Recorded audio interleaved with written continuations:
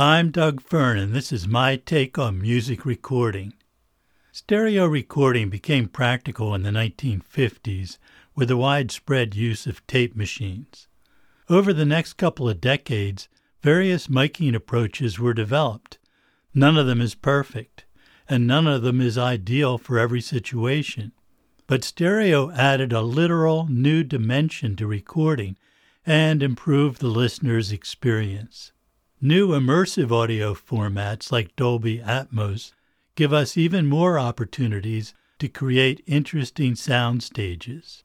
But I'm going to limit my discussion to traditional two-channel stereo. Keep in mind that these techniques can also be used in any immersive format to great advantage. In this episode, I'll discuss the various techniques, their advantages and disadvantages, where each is most useful, and my experience with using them.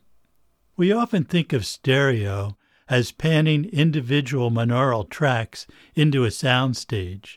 There's nothing wrong with that, and it certainly makes life easier for the mixing engineer. But that's not the kind of stereo I'm talking about here. Our discussion is about picking up sound as a stereo image in itself. You probably already used this approach for recording drums or piano. Actually, most drum recording is a hybrid of mono tracks, panned where you want them, plus an additional overall stereo image from the overhead mics and/or from the room mics. A stereo piano recording adds width to the instrument and provides spatial separation of the notes on the keyboard. This discussion applies to those types of pickup too. But first, it's helpful to start with the various microphone patterns and how they are used in stereo recording. The most basic pickup pattern is omnidirectional. In an ideal omni mic, the mic itself is a single point and sound is picked up perfectly equally from all directions. Not just around the horizontal plane of the mic, but also above and below and everything in between. Such a microphone does not exist. All omni mics in the real world are only an approximation of the pattern described. They are not isotropic in engineering terms. All exhibit some directionality in various planes around the mic, but most are pretty good at uniform frequency response through most of the horizontal plane around the mic. Why would you use an omni mic? Well, it is easier to design an omni mic with flat frequency response than it is with a directional mic. And the frequency response is usually consistent throughout the pickup pattern. Next, we have the bidirectional mic. This pattern is also called figure 8 due to its shape. Ribbon mics are natively bidirectional, but multi-pattern condenser mics usually have a bidirectional pattern option. Bidirectional mics pick up sound in front of the mic and in back of the mic equally. The sides of the mic have remarkably deep nulls, where nothing is picked up. And well-designed bidirectional ribbon microphones have uniform frequency response to sounds arriving from any direction. That's important for pleasing stereo use. The third basic type of microphone pattern is unidirectional, also sometimes called cardioid, due to its heart-shaped pickup pattern. For this discussion, I will refer to them as directional mics. But keep in mind that there are many variations of this theme, including hypercardioid, wide-angle cardioid, or shotgun mics with a very narrow pickup pattern. It's difficult to design directional mics with uniform frequency response in all directions. Most of them have at least some weird off-axis frequency response. This can result in bad-sounding audio from bleed from an off-axis source. Another thing to remember is that most directional mics have their minimum sensitivity, or null, at some direction that is usually not at the back of the mic. Typically, directional mics have nulls at about 135 and 225 degrees off-axis, although this is not a universal rule. Okay, so how do we choose which type of mic to use for our stereo pickup? Well, it depends on what we are recording, plus many acoustic factors in the space where the music is produced. First, what is our goal? Do we want a wide spread of a string section, for example, or a nice stereo piano sound? Or do we just want to add interest to sound that is essentially coming from a single voice or instrument? Define your goals before you start. Another factor is mono compatibility. Is that important these days? Certainly not as much as it was back a couple of decades ago when a large percentage of listening was done in mono.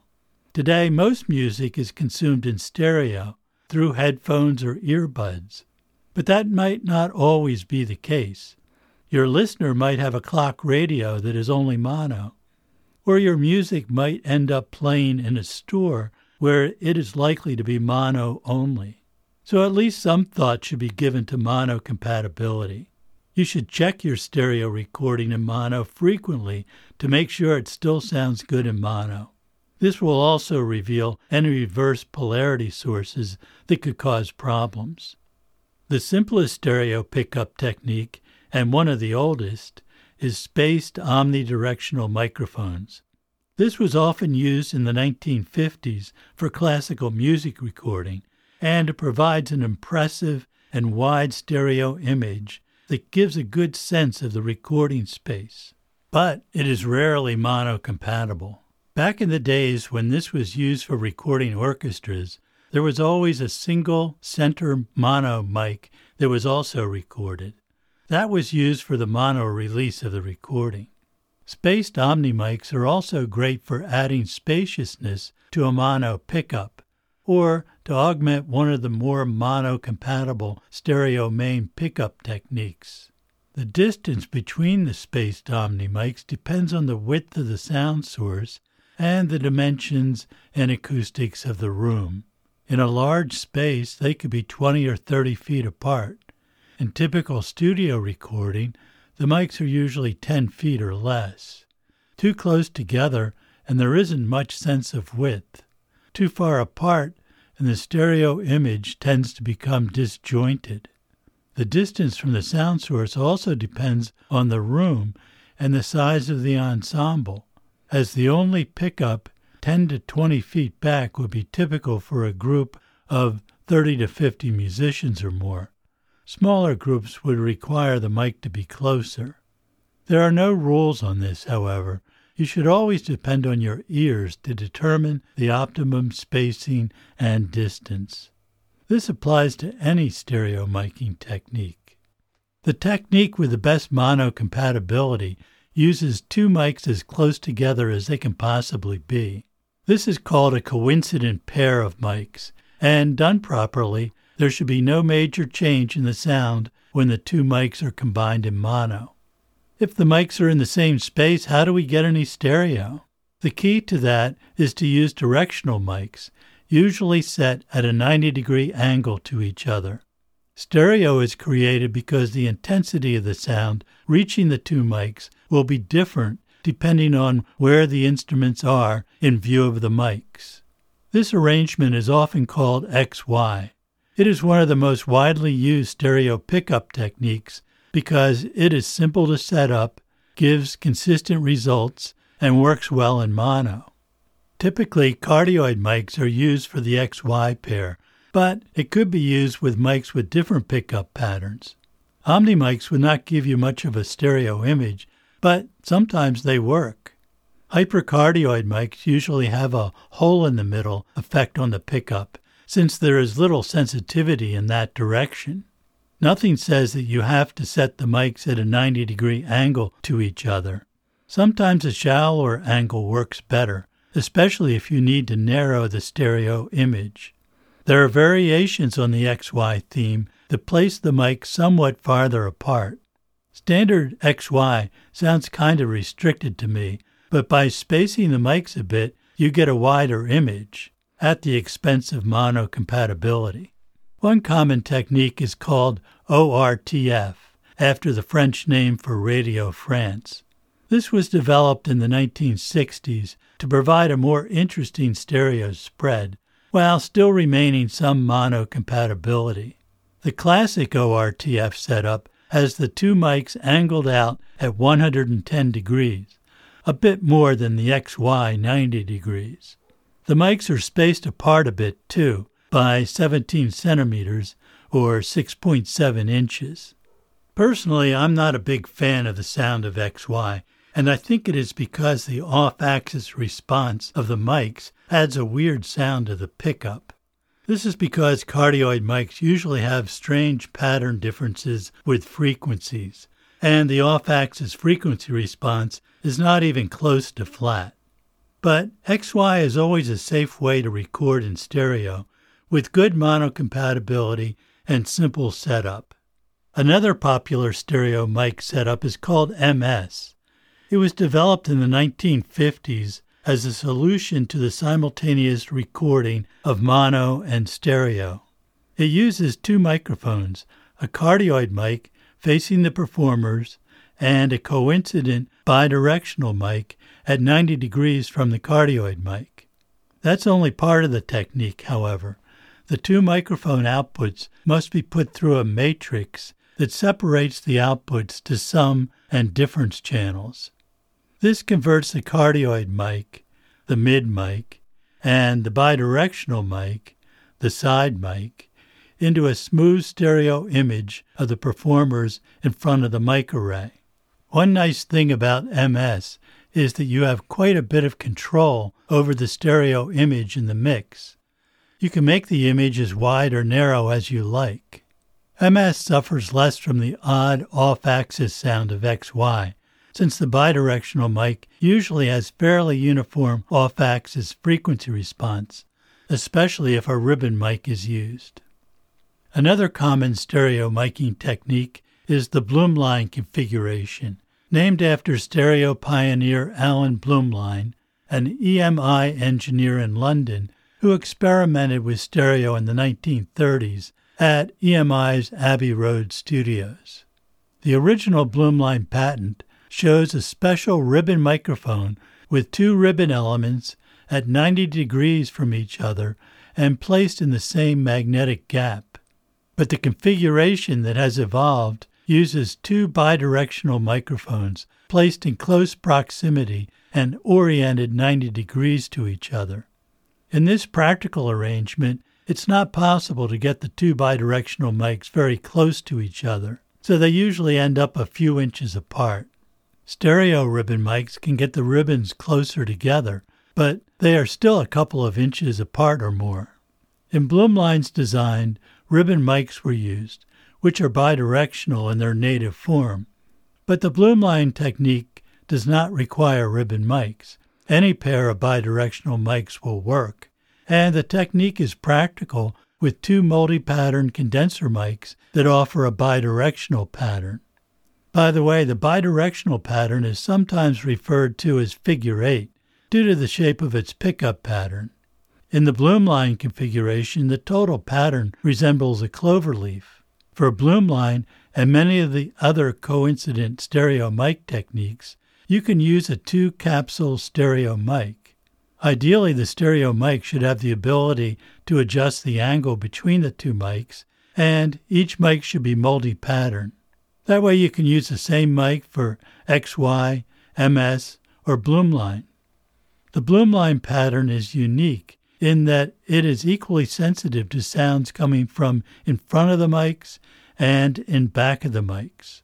This might seem to be a disadvantage, and it could be in a room with really poor acoustics, but usually it works okay as long as you are aware of the back pickup.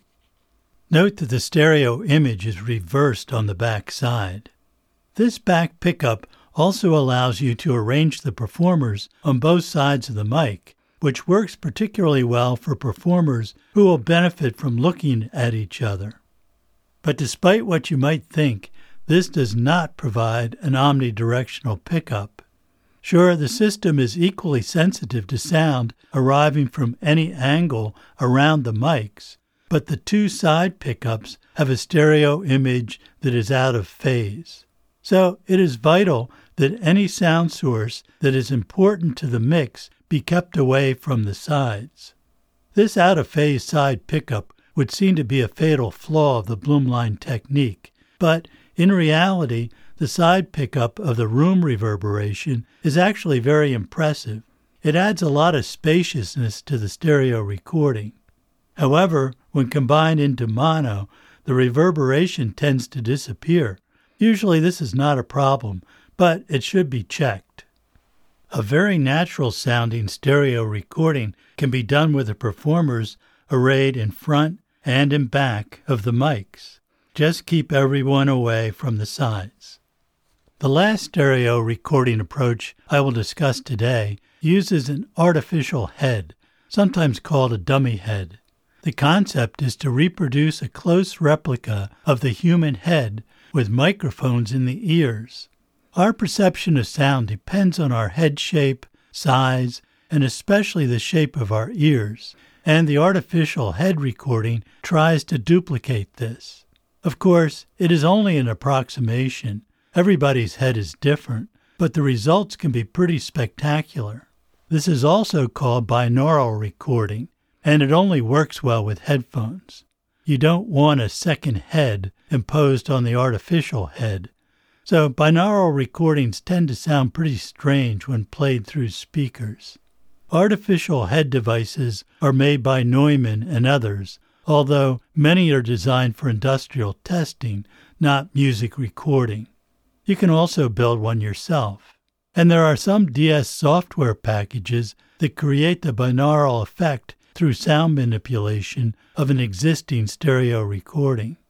All of the techniques I have discussed have been aimed at achieving a realistic pickup of an array of performers, but sometimes that's not the goal. If you want to make a drum set or electric guitar sound bigger and more impressive, you can use a combination of these techniques along with a solid mono pickup or multiple mono pickups.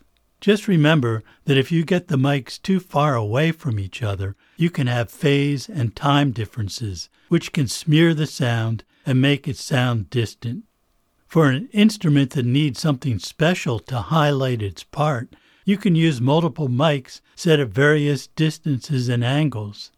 Since we have essentially an unlimited number of recording tracks at our fingertips, we can set up as many mics as we want around, say, a guitar amp, and then pick and choose what to put in the mix later. Often that approach to stereo miking uses various mismatched mics, which is often an advantage if you want each mic to add a slightly different flavor to the sound. Even in a classic stereo miking arrangement, there is nothing that requires you to use matching mics. Although this will skew the stereo image in various ways, the result may be more interesting than using matched mics. Would you ever want to record a single instrument or voice in stereo? Well, I do that all the time. Most sounds do not come from a point. Even a voice has width to it, from the sounds emanating from the mouth, chest, and other parts of the head. A stereo recording of a vocal can put the singer right in the room with the listener. Stereo is not always what you want, however. Sometimes you need the solid presentation of a mono pickup. It really depends on the song, arrangement, and singer. How about acoustic instruments? They, too, are not point sources, and you can make them much more realistic with a stereo pickup using any of the described techniques. There are other variations on stereo miking that I won't cover here, but these basic approaches will get you started. They are spaced omnis, XY, ORTF, MS, Blumlein, artificial head, plus any random set of mics. Another aspect of stereo relies on the bleed between various instruments into multiple mics. Although recordists often want each instrument on its own pristine track with no hint of another sound, that is not always the way we end up recording, for better or worse. Creative use of bleed from many sources into many mics may drive you crazy, but if you know what you want from the start and monitor your tracks as you would in the final mix, you can capture energy and excitement in the performance that would otherwise be lost. For example, hearing the drums way off axis from another mic a long distance from the drums can be delightful. This requires a really good sounding room, however, and a big room at that. Bleed can also create insurmountable problems, so think carefully about what you are doing and be ready to make changes in the studio if needed. A room with bad acoustics and a lot of bleed will make the recording sound really awful and unprofessional. The smaller the room, the worse the problem. As many of you know, I am partial to Blumlein stereo. It works really well for the type of recording I do, and it fits my style perfectly most of the time. But I have used all the other techniques at one time or another.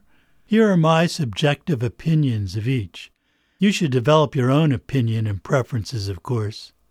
XY recording is very safe and often solves a problem, so I do use it on occasion, but I find it to be kind of pinched sounding. It is not a pleasant stereo image to me. ORTF works well in many circumstances. It's easy to set up and bulletproof. The out-of-phase characteristic of ORTF at the higher frequencies bothers me. It lacks the solidity of Blumlein or XY. I listen to what others do with MS, and it sounds great to me, but whenever I have tried it, I have concluded that it just doesn't fit my recording aesthetic. I'll keep trying it, however, whenever I have the time to experiment in a session. The artificial head approach is quite specialized, and it is ineffective for general audiences, although with most people listening on headphones or earbuds these days, it might have more application than it did in the past. Personally, I'm unimpressed by that sound. I like the effects you can get with random mics in stereo. It can add interest and drama to an instrument. I use that approach often. It's tricky to find the right combination of mics, distances, angles, etc., and I usually do not have time to do as much experimenting as I would like. Often we may set up 2 or more mics for an instrument or voice so we can experiment and decide what works best. This offers us an interesting opportunity. Once the best mic is selected, leave the others in the vicinity and listen to what they do when added to the mix. An off-axis and perhaps distant pickup with a mic with different characteristics can often be blended in to make the instrument or vocal sound really different and interesting. On some instruments, I like to use 2 very different mics placed close together. The mics might be a cardioid condenser with a lot of exaggerated high end, plus a bidirectional ribbon mic. I use the 2 mics panned hard left and right, and the result can be spectacular. The mono compatibility is usually very good too, if the mics are close enough to each other. It can widen the apparent image of the instrument or vocal and yet retain a solid sound. Of course, you can always later choose to use one or the other alone. Sometimes I use one of the mics to send to the reverb only and use none of its direct sound. I find that sometimes the most interesting sounds come about through a random mic situation that was not planned but just turned out to work great. That keeps recording interesting. And sometimes a well-isolated mono track is still the best choice.